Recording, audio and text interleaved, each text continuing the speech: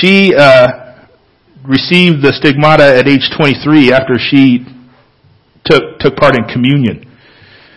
And you can look up pictures of this. It's actually depicted in art, and she's standing before a crucifixion of Christ, and it almost looks like laser beams are coming out of the crucifixion and hitting her in her hands and her feet.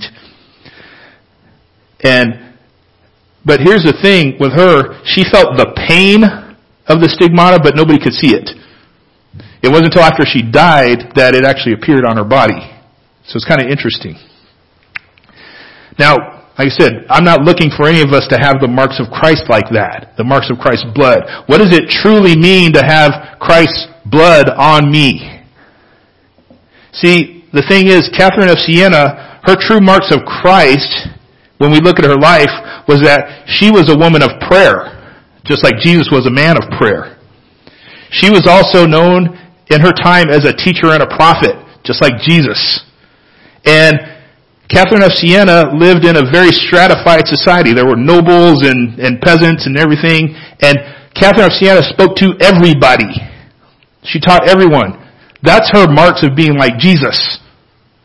Not so marks on her hands or on her feet, even though she felt that pain.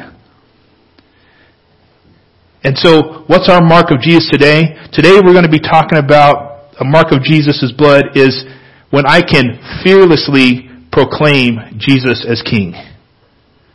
When I can fearlessly proclaim Jesus as King, I am marked by the blood of Christ. Our scripture passage today is John 19, 1 through 22. If you're at home, you can be using your Bibles to follow along. I also encourage you to use the YouVersion Bible app. There's not only our scripture there, but our notes and Bible study tools for you to use in small groups or for your own personal study throughout the week. But I'll read the passage, John 19, 1 through 22.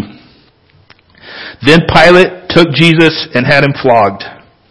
The soldiers also twisted together a crown of thorns and put it on his head and clothed him in a purple robe. And they kept coming up to him and saying, "Hail, King of the Jews!" and were slapping him in his face. Pilate went outside again and said to them, "Look, I am bringing him out to you to let you know that I find no grounds for charging him." Then Jesus came out wearing the crown of thorns and the purple robe. Pilate said to them, "Here is the man." When the chief priests and the temple servants saw him, they shouted, "Crucify! Crucify!" Pilate responded, "Take him and crucify him yourselves, since I find no grounds for charging him." "We have a law," the Jews replied to him, "and in accordance to that law he ought to die, because he made himself the Son of God." When Pilate heard this statement, he was more afraid than ever. He went back into the headquarters and asked Jesus, "Where are you from?" But Jesus did not give him an answer. So Pilate said to him, "Do you refuse to speak to me? Don't you know I have the power? Don't you know I have the authority to release you and the authority to crucify you?" "You would have no authority over me at all," Jesus answered him, "if it hadn't been given you from above. This is why the one who handed me over to you has the greater sin." From that moment, Pilate kept trying to release him. But the Jews shouted, "If you release this man, you are not Caesar's friend. Anyone who makes himself a king opposes Caesar." When Pilate heard these words, he brought Jesus outside. He sat down on the judge's seat in a place called the Stone Pavement, but in Aramaic, Gabbatha. It was the preparation day for the Passover, and it was about noon. And he told the Jews, "Here is your king." They shouted, take him away, crucify him." Pilate said to them, "Should I crucify your king?" "We have no king but Caesar," the chief priest answered. Then he handed him over to be crucified. Then they took Jesus away, carrying the cross by himself, and he went out to what is called Place of the Skull, which in Aramaic is Golgotha. There they crucified him and two others with him, one on either side with Jesus in the middle. Pilate also had a sign made and put on the cross. It said, "Jesus of Nazareth, King of the Jews." Many of the Jews read this sign because the place where Jesus was crucified was near the city, and it was written in Aramaic, Latin, and Greek. So the chief priest said to Pilate, "Don't write King of the Jews." But he said, I am the King of the Jews. Pilate replied, "What I have written, I have written." You might not be able to see it from home, but we've added to our cross that's on the wall the crown of thorns, because that's what we're going to be focusing on today. Before we get into this passage, we're going to be looking at particularly about the crown of thorns that was placed on Jesus' head today. But Philippians 2:10 tells us, at the name of Jesus, every knee will bow in heaven and on earth and under the earth. And every tongue will confess that Jesus Christ is Lord to the glory of the Father. Eventually, everybody will do this. And when I look at what the soldiers and Pilate did this particular day that was described today, I realized, some people are going to proclaim Jesus as Lord and King willingly. Yes, Jesus is my King. There are some people who are probably going to do it begrudgingly. They never wanted Jesus to be King, but when Jesus places all things under His control, they will have to say, yes, Jesus is King, despite my efforts to not have Him be King. And I also think there are some people who will proclaim Jesus King unwittingly. They won't even know they're doing it. And yet they will do it. Because I think that's what we're seeing here today in this passage. Jesus did proclaim Himself King. That is what the religious leaders are accusing Jesus of, and guess what? He did it. Jesus did proclaim Himself King. They said, we have a law. According to the law, He ought to die because He made Himself the Son of God. When you make yourself the Son of God, you are King. And Jesus did proclaim Himself the Son of God. He did it. He proclaimed it to His disciples. In Luke 9:2, when Jesus sent out His disciples, He sent them out to proclaim the kingdom of God and heal the sick. So He's saying, hey, tell people the kingdom of God is here because I'm here. When recorded in Matthew 17:25 and 26, Jesus is approached about paying the temple tax, and He talks to Peter, and He says, when He went inside the house, Jesus spoke first. He says, "What do you think, Simon? From whom do earthly kings collect tariffs or taxes? From their sons or strangers?" "From strangers," Peter said. "Then sons are free," Jesus told him. Jesus said, "I don't have to pay taxes." Why? Because He's the King. The King doesn't pay taxes. So Jesus proclaimed straight to His disciples that He was King and God. Jesus also proclaimed Himself God and King to the religious leaders. A passage that we talked about last week in John 8:53, Jesus told them, "I tell you, before Abraham was, I am." He took the title of God, I am, and said, that's me. And they knew that He was proclaimed to be God.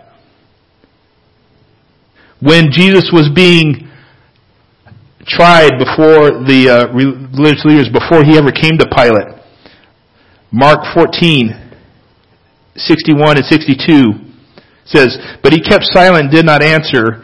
And again the high priest questioned Him, 'Are you the Messiah, the Son of the Blessed One?' 'I am,' Jesus said, 'and you will see the Son of Man seated on the right hand of power and coming with the clouds in heaven.'" He didn't say much, but when He spoke, He said, "I'm King."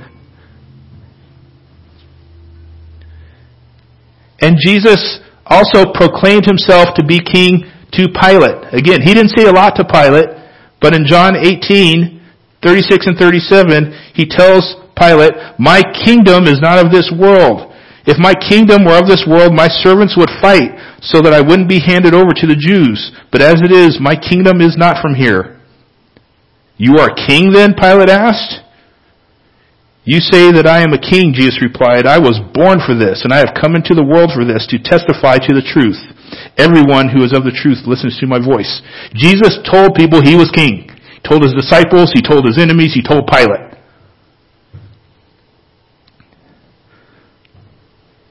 He claimed the kingship. We don't make anybody king that doesn't actually claim to be king. I was going to show a video this morning if you were all here in the room. It's linked in your notes. from Lord of the Rings. There's a point, Aragorn, who is a key figure in the Lord of the Rings, should be king, but he doesn't want to be king. He's afraid he's going to fail as king. But at some point he takes the king's sword and he goes to Minas Morgul. That is the city of the dead. There's a bunch of ghosts there that as king he can command. So he goes down into this underground city and the ghosts come out and they are going to kill him. But he says, I'm going to tell you what to do. And it's really cool how they do it in the movie. The ghost comes in with his ghostly sword to kill him, and Aragorn blocks him with the king's sword. He blocks a ghost, and the ghost is shocked. He says, that line was broken. But Aragorn at this point claims the kingship and says, it's been remade. He's saying, I'm king. And from that point on, he can command the armies of the dead. So we don't make someone king who doesn't have a real claim to that throne. And we also evaluate that claim.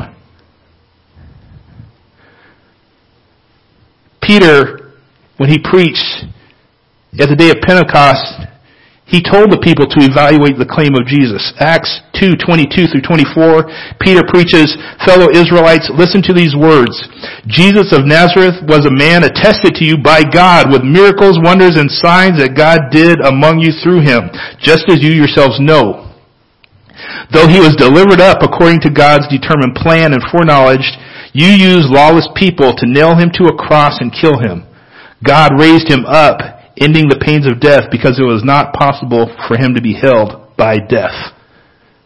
Peter says, he said he was king and God proved he was king. Look at all the things he did, including raising from the dead. Romans 5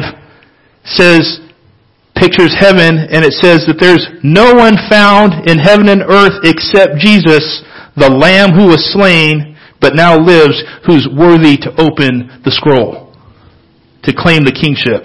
Jesus is the only person, the only being who has a valid claim to rule over heaven and earth. I don't rule. You don't rule. Trump doesn't rule. The CDC doesn't rule. The Illuminati doesn't rule. Coronavirus doesn't rule. Jesus is king.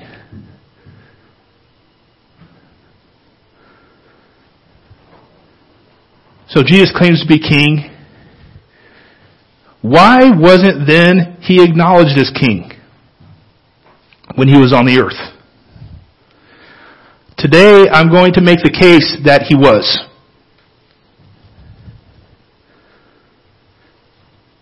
Jesus was crowned king. 1 Corinthians 12:3 says, therefore I want you to know that no one speaking by the Spirit of God says Jesus is cursed, and no one can say Jesus is Lord except by the Holy Spirit.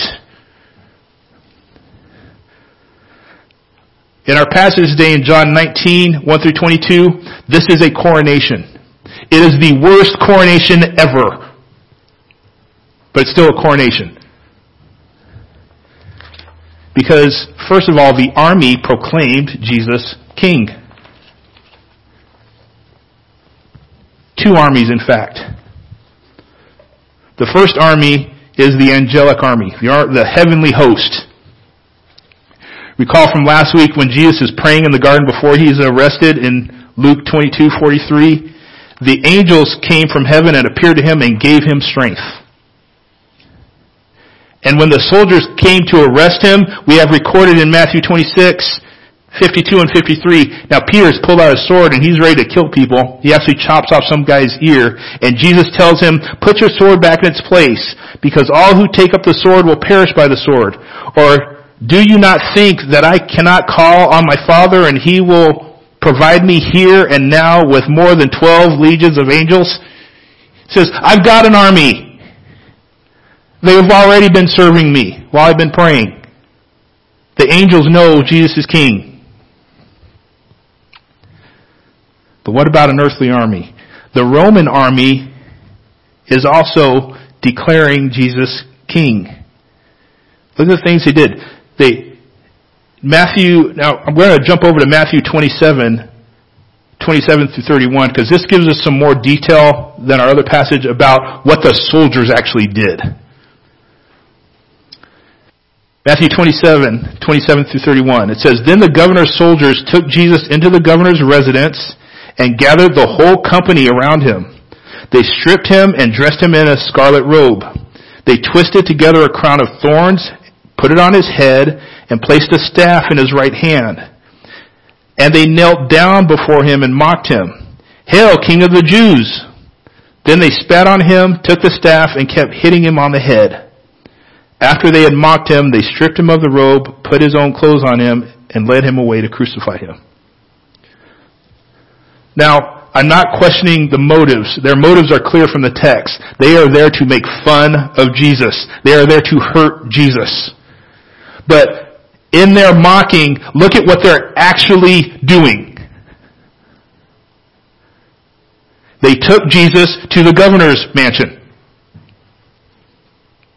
The whole company surrounded him. They dressed him in a scarlet robe. Now, here's something I hadn't thought about for a while. Where in the world did these soldiers get a scarlet robe from? There were different kinds of purple robes, purple clothing. It was all called a purple. But there were different kind of levels of purple. The highest level of purple was just what we think of as purple color today. And that was royal purple or divine purple. They probably didn't have that. There was a more common purple that a high-ranking person would take into battle. And it's kind of, we're not quite sure what color that was, but it might have been purple with a little white mixed in. It was probably of a tougher cloth.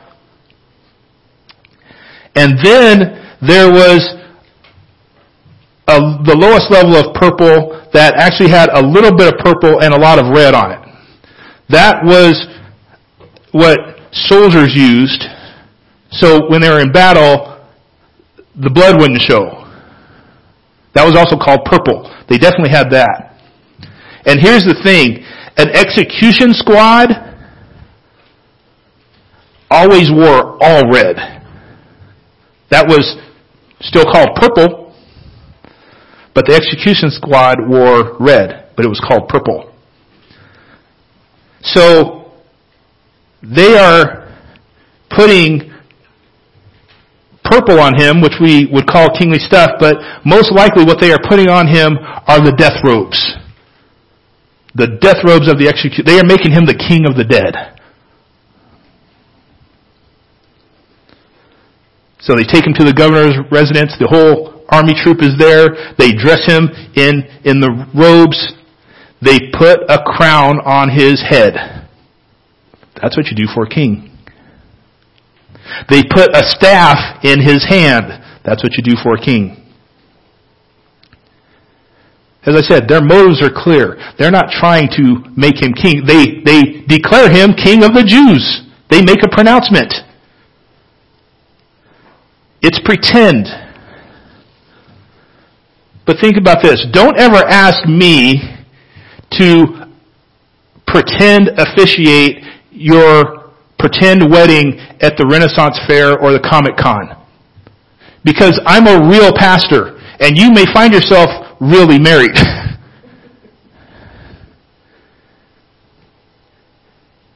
The soldiers are making fun of Jesus. They're using him for a brutal sport. But regardless, they did the whole ceremony.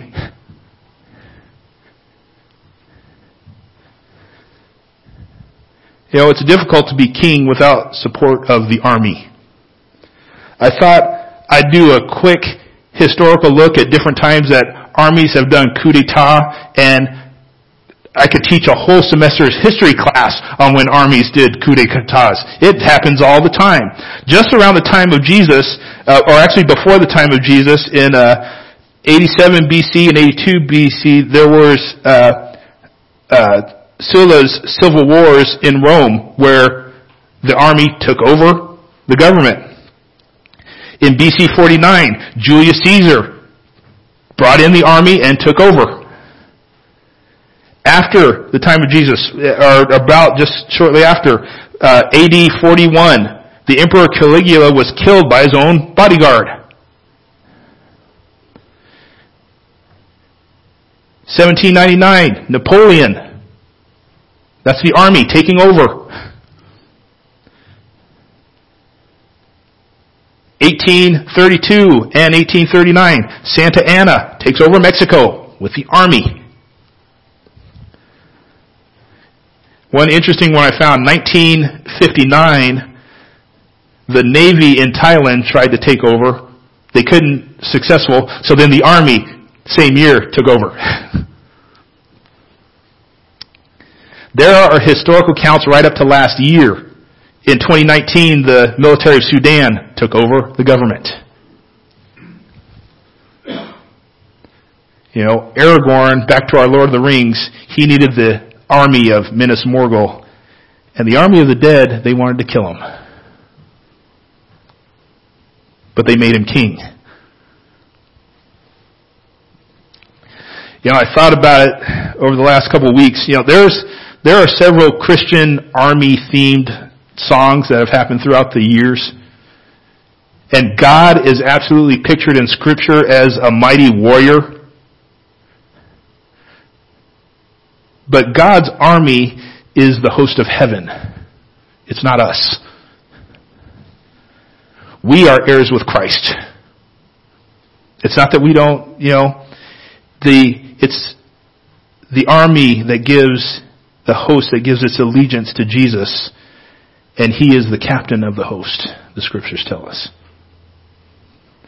And even though technically, theologically, I'm not part of the army, it says something powerful to me about Jesus as king when God can cause the army that opposes Jesus, the army that wants to kill Jesus, to crown Him king.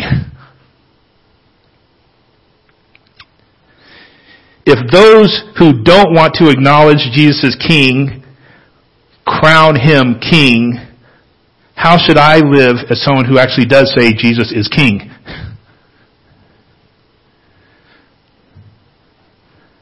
I mean, which side would you want to be on? The side that brutally makes fun of the king, or the side that rules with the king? I know which side I pick.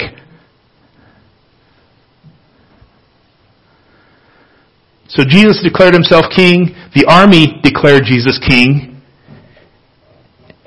and the government proclaimed Jesus king. Pilate went outside again and said to them, "Look, I'm bringing Him out to you, to let you know I find no grounds for charging Him." Then Jesus came out wearing the crown of thorns and the purple robe, and Pilate said to him, "Here's the man." Pilate is the governor. He's a Roman official. He declares Jesus innocent. He said, "This is not a criminal." And how does Pilate bring Jesus out? Wearing the robes and the crown. This is interesting. If you think about this, Barabbas is also brought out this time. And we're going to get into this next week. Scourging was something that was done preliminary to crucifixion generally. So Barabbas would have been scourged and whipped as well. That was something that was done to somebody while they were completely naked. So Barabbas is brought out, and he's probably staying there whipped and naked. Pilate brings Jesus out dressed.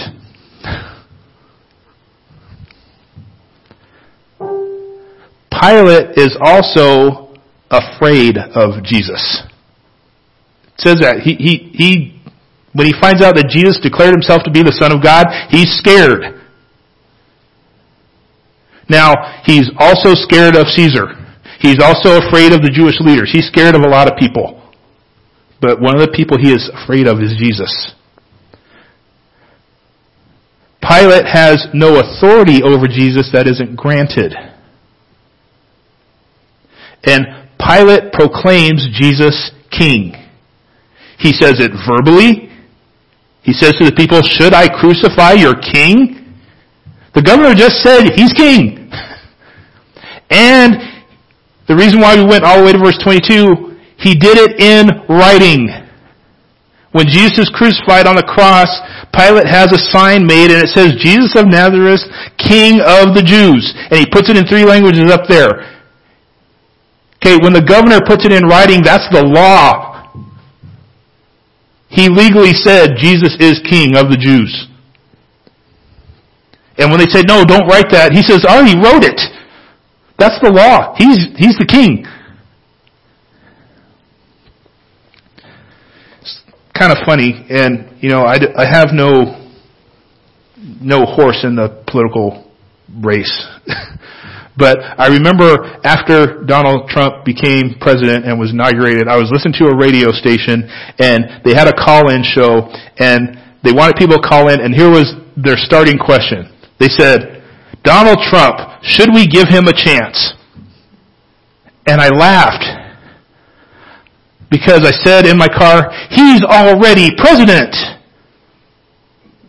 By the vote, by the Constitution, by the inauguration, he's already president. What do you mean give him a chance? He's already president.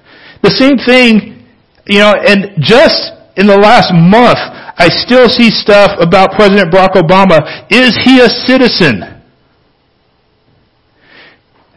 He was already president. He was voted in twice, inaugurated twice. His term is over.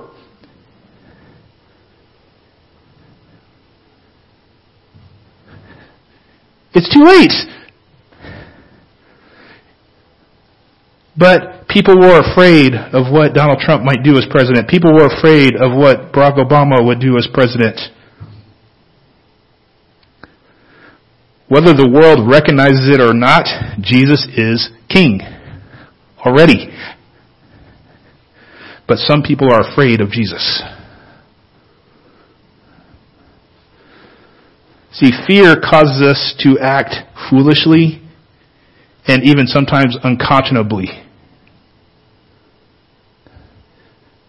Pilate condemned an innocent man to death because he was afraid.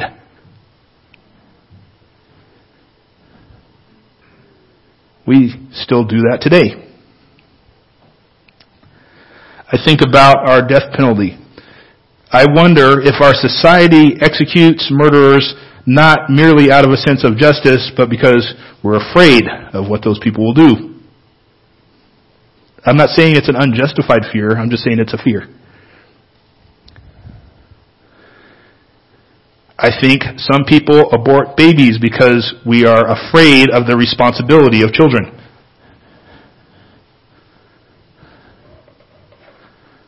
I think some people have sex outside of marriage because we are afraid of being alone.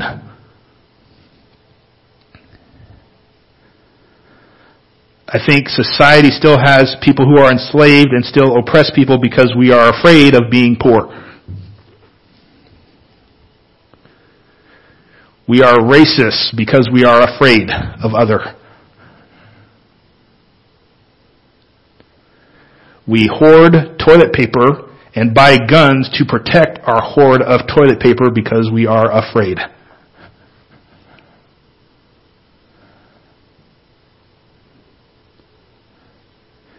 Matthew 6:34, Jesus says, "Don't worry about tomorrow because tomorrow will worry about itself. Each day has enough trouble of its own." That's what he's saying. He's not saying don't take care of yourself, but he says, no, the king takes care of you. We fear all these things, and yet Jesus says in Matthew 10:28, don't fear those who kill the body, but are not able to kill the soul. Rather fear him who's able to destroy both body and soul in hell. You better respect the king.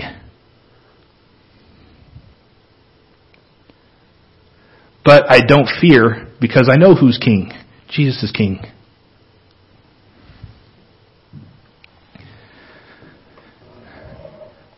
I remember I watched a documentary on the coronation of Elizabeth II. It was really interesting to watch.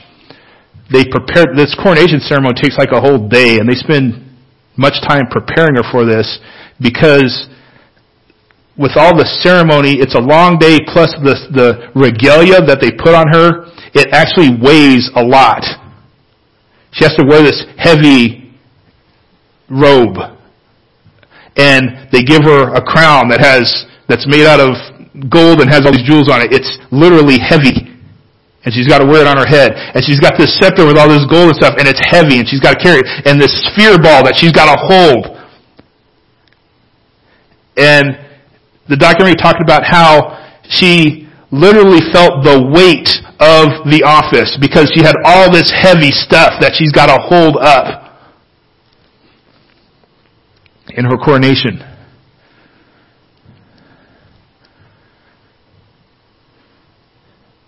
And the crown they put on Jesus is a crown of thorns. And the staff that they put in his hand is one they're hitting him on the head with. Jesus just didn't carry the weight of those objects. He carried the sins of the world. That's my king. Romans 8:31-32. What are we to say about these things? If God is for us, who's against us? He did not spare even his own son, but offered him up for us all. Will he not also with him grant us everything? See, the thing is, because Jesus is king, I don't fear dying. Because Jesus is king, I also don't fear living. Because Jesus is king, I don't fear COVID-19. Because Jesus is king, I don't fear the government, no matter who's in power. Because my king saved me by not saving himself. Let's pray. From Psalm 23. The Lord is my shepherd. I have everything I need. He lets me lie down in green pastures. He leads me beside quiet waters. He renews my life. He leads me along the right path for his name's sake. Even when I go through the darkest valley, I fear no danger, for you are with me. Your rod and your staff, they comfort me. You prepare a table before me in the presence of my enemies. You anoint my head with oil. My cup overflows. Only goodness and faithful love will pursue me all the days of my life, and I will dwell in the house of the Lord as long as I live. Lord Jesus King, we thank you that you are our protector. There is no fear in love, and you are a king who loves. Lord, today, reign in us, reign in our world. Use us as your people to drive out fear. We ask this in the name of Jesus our King. Amen.